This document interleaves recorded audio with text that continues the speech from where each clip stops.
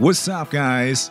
Pretty is a tricky word that makes a lot of people out there get confused when they have to use it. But don't go crazy, because in today's episode, I'll help you master the use of pretty. Stick around, because I'll be right back to rock your English.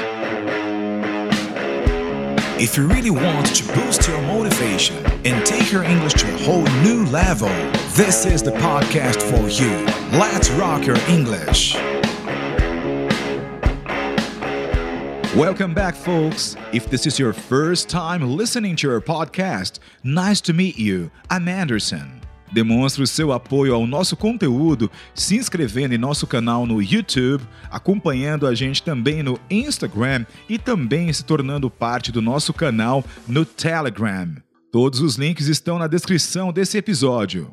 E visite o nosso site para baixar o arquivo em PDF desse episódio com os exemplos usados. O nosso site é www.letsrockyourenglish.com.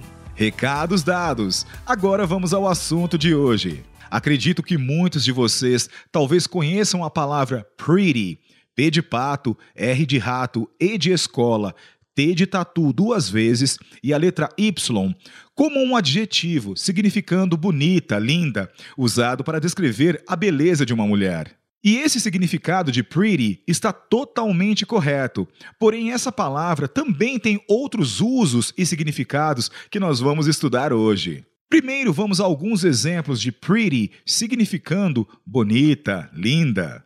Elaine is pretty. A Elaine é bonita. Elaine is a pretty woman.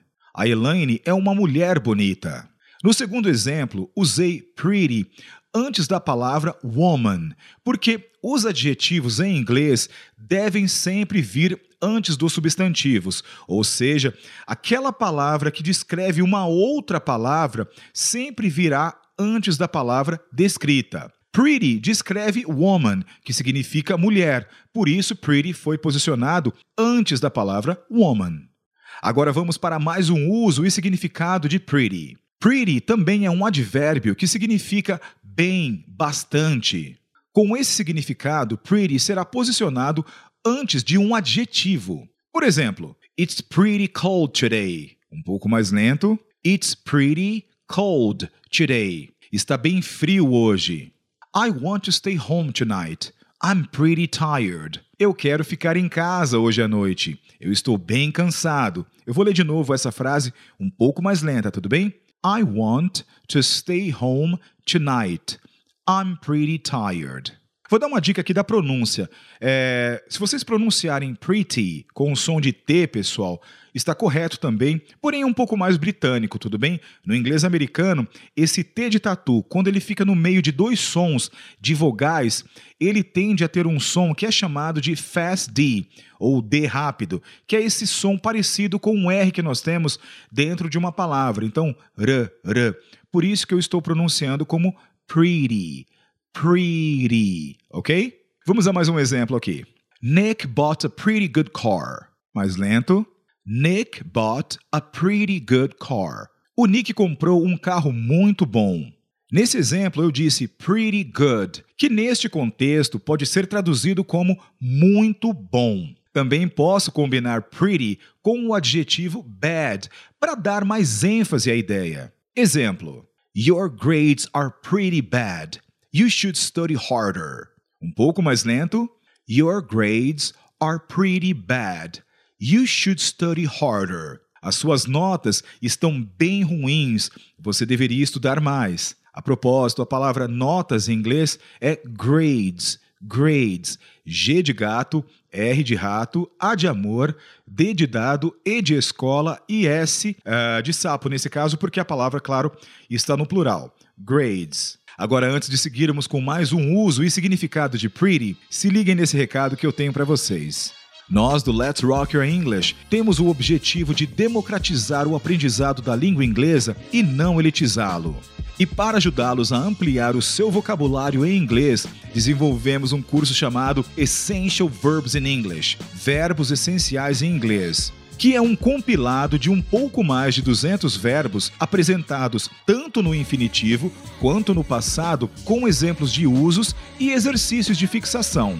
Este curso está na Udemy, que é uma plataforma de cursos online que os disponibiliza a preços realmente acessíveis. Clique no link na descrição desse episódio ou visite o nosso site para adquiri-lo e também nos ajudar a manter o nosso trabalho criando cada vez mais conteúdo de qualidade para ajudá-los a arrasar em inglês. Visite www.letsrockyourenglish.com. E voltando para pretty, vamos falar sobre uma expressão bem usada que é formada com pretty. A expressão é pretty much. Pretty much. Lembrando que much é M de Maria, U de urubu, C de casa e H. Pretty much. Podemos traduzir pretty much como quase ou basicamente. Vamos a alguns exemplos para que isso fique mais claro para vocês. My homework is pretty much done. Mais lento. My homework is pretty much done. A tradução será: a minha lição de casa está quase feita. Jack pretty much spent $3,000 to fix the car. Mais lento. Jack pretty much spent $3,000 to fix the car. O Jack gastou basicamente $3.000 para arrumar o carro. Mais um exemplo. Alice knows the system pretty much as I do. Alice knows the system pretty much as I do. A Alice conhece o sistema basicamente o mesmo que eu. Mais um exemplo agora e um diálogo bem curto aqui. Are you breaking up with me? Pretty much. Um pouco mais lento. Are you breaking up with me? Pretty much. A tradução será: você está terminando comigo? Basicamente isso. Bem sarcástico esse último exemplo, hein?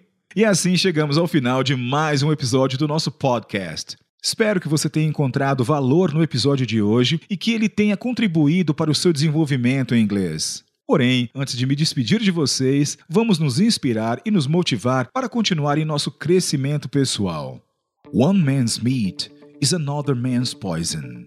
O alimento de um homem é o veneno de outro. Basicamente, essa expressão indica que nem tudo que é bom para você será bom para outra pessoa. Ou seja, cada um tem o seu próprio gosto. A vida é uma experiência individual e única para cada um de nós. Não posso interpretar a poesia por você, pois você precisa vivê-la e trazer a sua própria interpretação. Somos seres egoístas por vivermos nossas vidas com a intenção de servirmos de exemplo para os outros, quando o valor da experiência é definido por você e ninguém mais. Viva suas experiências, rascunhe as suas histórias, escreva suas tramas e saiba que, mesmo não querendo, seremos eternizados dentro das memórias daqueles que tocamos e através do legado que criamos e deixamos. Viva os seus gostos, seus aromas e seus sabores. Have an amazing day. Peace.